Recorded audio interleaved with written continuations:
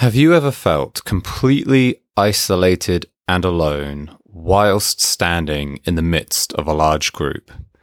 I would be willing to bet that about 99% of people have had that experience at least once in their life. And I don't doubt that there are some people who feel like that all the time. The struggle of dealing with connection and loneliness on a psychological and emotional level is, I believe, something that almost everyone is bound to encounter at some point in their life. And for many, it is a challenge that will dominate or possibly even end their lives. What I would like to discuss with you today are what I believe are some of the key causes of our feelings of separation and connection, and how we may not so much overcome these issues, but understand and accept them, allowing us to move beyond them and live comfortably. My name is Lewis, and this is Budo, the Marshall Way.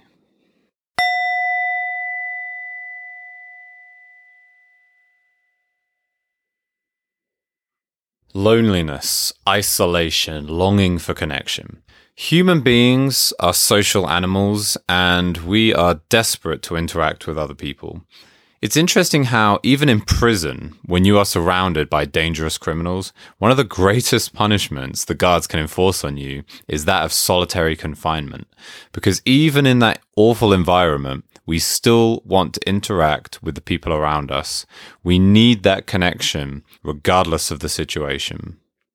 And recently, with the Wuhan plague sending everyone scurrying into their homes and governments around the world enforcing lockdown, this is something that a lot of people have had to deal with, many of which have never encountered any kind of experience like this before. And even as we live in the communication age, even as we are often permanently connected with our friends and family through our phones and the internet, people have still dealt with this situation very badly. God forbid this had happened 30 years in the past. I can't imagine how these people would have dealt with it then. Now, the fact remains, we have this desire to socialize, to interact and connect with the people around us. But even so, it is often not that easy. How often do we find ourselves at a party, out in public or at some social gathering, and yet feel completely alone, isolated, and unable to meaningfully connect with the people around us? I saw a short webcomic online a few weeks ago. In the first panel, the character was at home lying in bed, thinking, I wish I was with my friends. And then in the second panel, he was at a party, stood in the middle of a group, thinking, I wish I was at home. I know that's something a lot of people can associate with. So on the one hand, we have this desire for connection, but at the same time, it would seem that we also sometimes want to be alone. We recognize the value and comfort of solitude. Where I believe people begin to struggle is in balancing these two opposing factors, as we attempt to conflate two separate and apparently mutually exclusive truths. But they are both valid. Our desire for connection and our need for isolation, they are both very real and both necessitous requirements for a healthy lifestyle. As I talk about this, I think of two people I know who are almost complete opposites, and yet in a certain way they suffer with the same issue from different ends.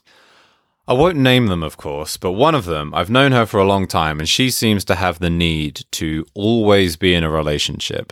The first few years I knew her, she was always breaking up and getting back together with this one guy, no matter how awful their relationship was and how ill-suited they were for each other. She just couldn't bear to be alone. And whenever she was single, I could see this almost panicked anxiety in her. It seems as though she feels a certain sense of security when she's in a relationship, even if it's entirely the wrong one. The other girl I'm thinking of, she is fiercely independent. She's a Portuguese girl who moved to England by herself when she was quite young, very early 20s, I think. We connected quite well because I think we saw that independence in each other, and she wore it like a badge of honor. You know, she's one of these kind of people who often scoffs at parties. She'll turn her nose up and talk about how she doesn't want a big, lively event with lots of people. But you know what? I think she was sometimes pretty lonely. She put up a lot of walls and didn't let many people in, but because of that isolation, you could see she heavily relied on the few close friends that she had in her life. So do you see what I mean? These two girls are so different in character, and yet I see such similarities in their struggle. So before I go on to my conclusion and give you my thoughts, what I'd like to do is share with you the catalyst that led me to this realization. You see, a few years ago when I was back in England, I was sat at home eating lysergic acid with my good friend Albert Hoffman, and we were watching the anime series Neon Genesis Evangelion. Amazing show, by the way. Hideki Anno is a visionary genius. But bear with me here. I promise I'm going somewhere. So, in this animated show, the world is under attack by these alien-type creatures called angels, right? And a bunch of kids have got to do battle with them and fight them off. One of these kids is called Rei Ayanami. In the story, she's a complete loner. Doesn't get along with anyone, keeps to herself, not interested in making friends. In the episode that I was watching, she's attacked by one of these angels, and what it does is it tries to fuse with her. So in this series, the angels and the humans cannot speak with each other, and they cannot seem to communicate in any way. But in this scene, as the alien is trying to fuse and become one entity with Rei, they begin to talk and have a conversation within her mind. In this conversation, the alien explains that it is only trying to connect with her so that they are able to understand each other completely and transcend any kind of conflict or boundaries between them. Rei obviously fights back and responds that she doesn't want to fuse into one creature because she doesn't want to lose her individuality. The alien questions this. It says, but hold on. Isn't your individuality what separates you from the people around you? Because you are individual, because humans are separate beings, that is inherently what causes your isolation and lack of understanding. In that moment, Rei has her own Satori moment of realization. She replies that yes, being a separate person does entail your own isolation and solitude, but without that, there would be no opportunity for connection. If we were all one consciousness, one mind, and one understanding, there would be no possibility for connection because there would be nothing left for us to connect with. There can only be connection between two separate entities. She then dies immediately after this scene as she sacrifices herself to kill the alien, but she sacrifices herself willingly because before she dies, she realizes the intrinsic requirement of separation in connection and has a newfound respect and appreciation for her friends. So now what we are beginning to discuss is the truth of non-duality. There cannot be two without one. And if there is one, so too are there 10,000 things. This is a fundamental principle of the Tao, but it's not something that I'm going to dive into too heavily right now. What's important is understanding clearly the stark, distinct reality that each and every one of us is unavoidably alone. And yet at the same time, every single person on this planet is unquestionably connected. Allow me to expand on that. Each and every one of us is born alone. We come into this world as a single human entity, and when we inevitably die, that too is a solitary experience within ourselves. During our lifetime, no one else in this world can fully understand us. We can explain our thoughts and feelings to another person, but these are simple images. Words and sentences are crude symbols used in an attempt to convey a tiny fraction of our experience. No one can peer into our mind and fully comprehend the full scope of our own personal perspective. Absolutely no one. If I may quote Kierkegaard, deep within every human being there still lives the anxiety over the possibility of being alone in the world, forgotten by God, overlooked among the millions and millions in this enormous household. A person keeps this anxiety at a distance by looking at the many round about who are related to him as kin and friends, but the anxiety is still there. So, throughout our lives, no matter how much we find like-minded people or share our time with friends and family, we each have our own unique collection of memories and experiences, which in turn creates an entirely unique outlook that is simply impossible for anyone else to truly realize. So yes, we are inevitably going to feel alone sometimes, as if no one else understands us, because truly, at its absolute depths, no one can possibly understand anyone else completely. But, on the other hand, we are all connected. Every single one of us was born from two parents, a mother and a father, two genders all. Even if you were completely abandoned by your parents upon birth, we were all conceived by two separate people. And then we are born into this society. We are all raised by someone. By necessity, a baby cannot look after itself. So throughout our formative years, we are required to interact with other people. And then later in life, we go through education, surrounded by other people, all going through the same experience. Or even if you're homeschooled, you're still interacting with your teachers. In that case, you're interacting with them on a much more intimate one-to-one setting than if you went to a public school. And then after education, what next? You get a job, you enter the world, you become a member of society, you rent a home, you buy a car, you do your shopping. All of these things require social interaction.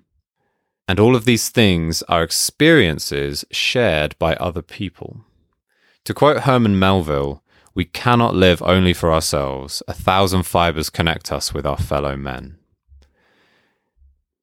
You see, while no one else can understand the full scope and breadth of your experience, no one individual part of it is unique. Each separate thing we do, the sights you see, the things you hear and feel, the places you go, even the thoughts you have, every single one of these individual experiences is shared by someone else in the world.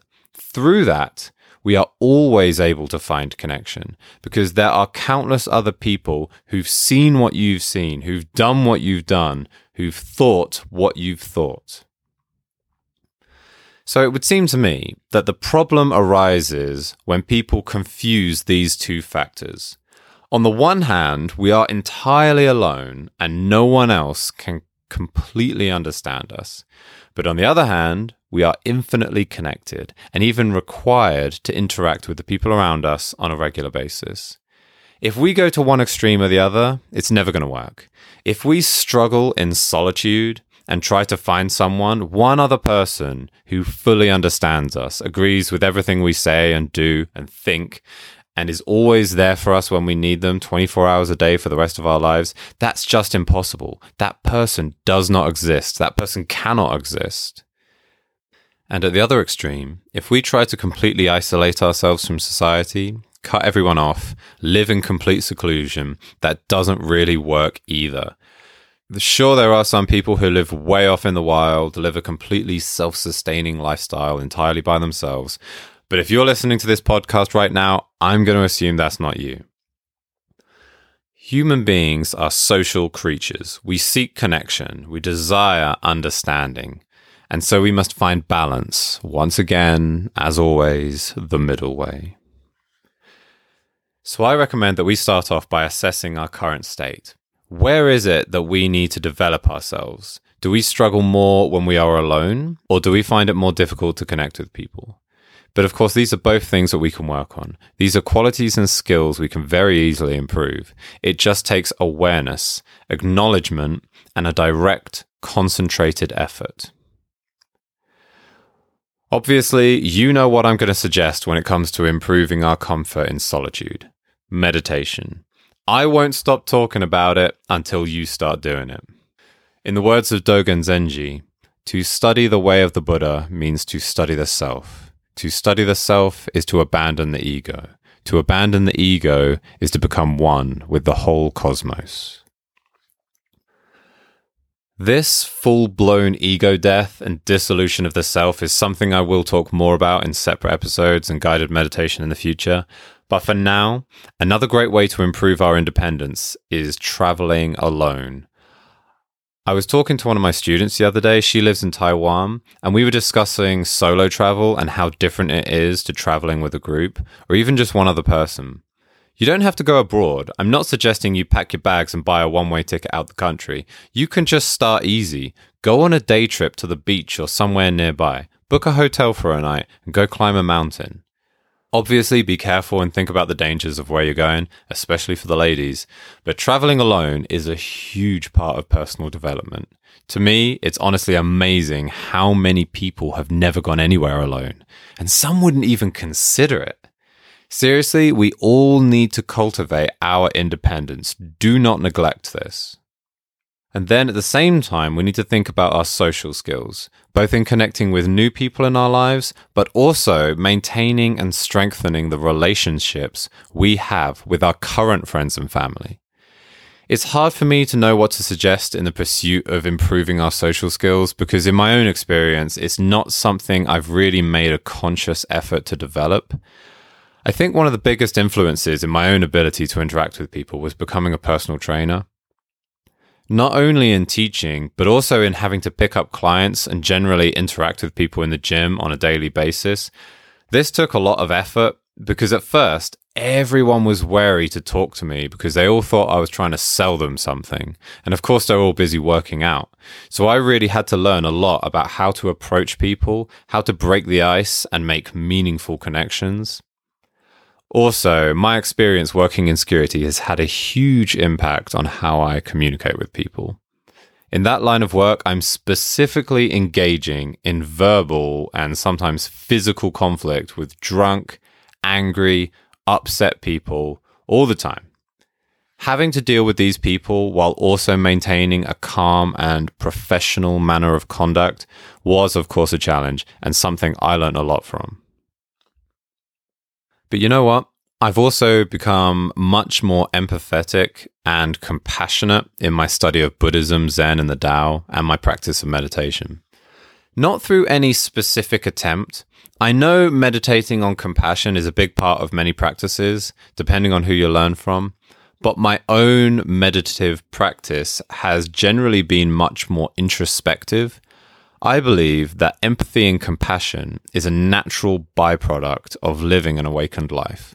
To be more conscious of both yourself and your environment, to be more mindful of your actions, this naturally leads toward having a greater appreciation and understanding of the people around you and valuing the bonds we share with those we care about. If I may share a quote from Shantideva, "Strive at first to meditate upon the sameness of yourself and others. In joy and sorrow all are equal. Thus be guardian of all, as of yourself." So there you have it, the truth of our own inescapable solitude, and so too, the truth of connection through this boundless society in which we live. And as always, the way is found in balance, the middle path, here too as in all things. But before I leave you, there's one more thing I'd like to talk about, one quick idea I'd like to share with you. Everything I have spoken to you about thus far has been on a personal level. I've been speaking about your own individual experience. What I have spoken about today also applies on a much grander scale. A large point of contention today would seem to be between left and right-wing ideology, liberal and conservative. Of course, I'm not so naive as to suggest that this is something new. I'm sure this dualistic conflict of beliefs extends back in some form or another as far as politics has ever existed.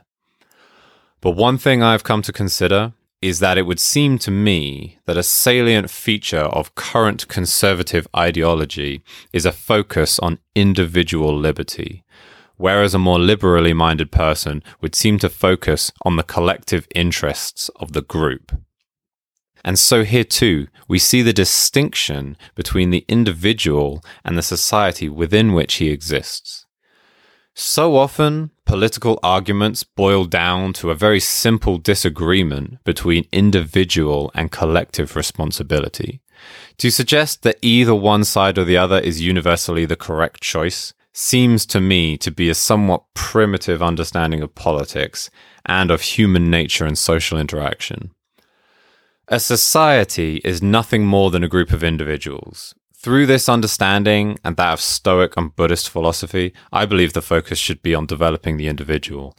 And through this, so too shall the collective be elevated. However, as we have discussed, the self and the other are two sides of the same coin. Strengthen and balance. Strengthen and balance.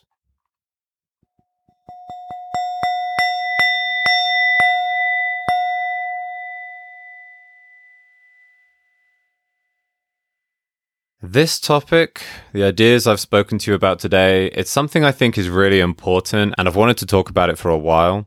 But honestly, I feel like it's quite hard to convey in concrete terms. And I don't know if I've really shared anything particularly constructive today. I hope you found it interesting. I hope it's given you some ideas and you've been able to glean some kind of constructive thought out of my meandering speech. I admit this podcast has been one of the hardest to write since I began scripting them more carefully. But it's all a learning process. I promise you, if nothing else, I will continue to improve. So as always, thank you for your time and effort. I really appreciate everybody who's been tuning in and listening regularly.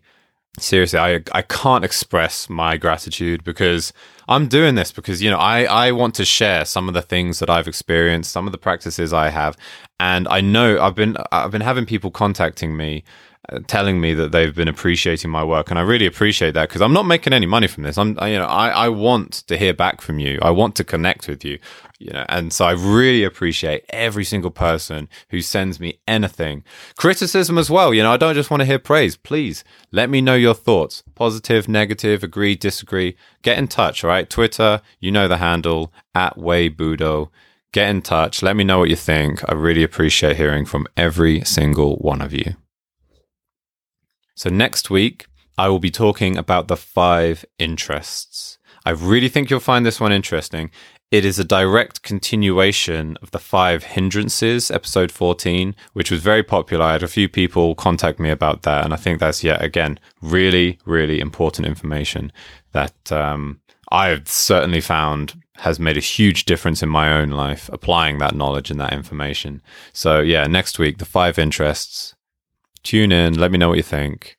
And until then, those on the way become the way.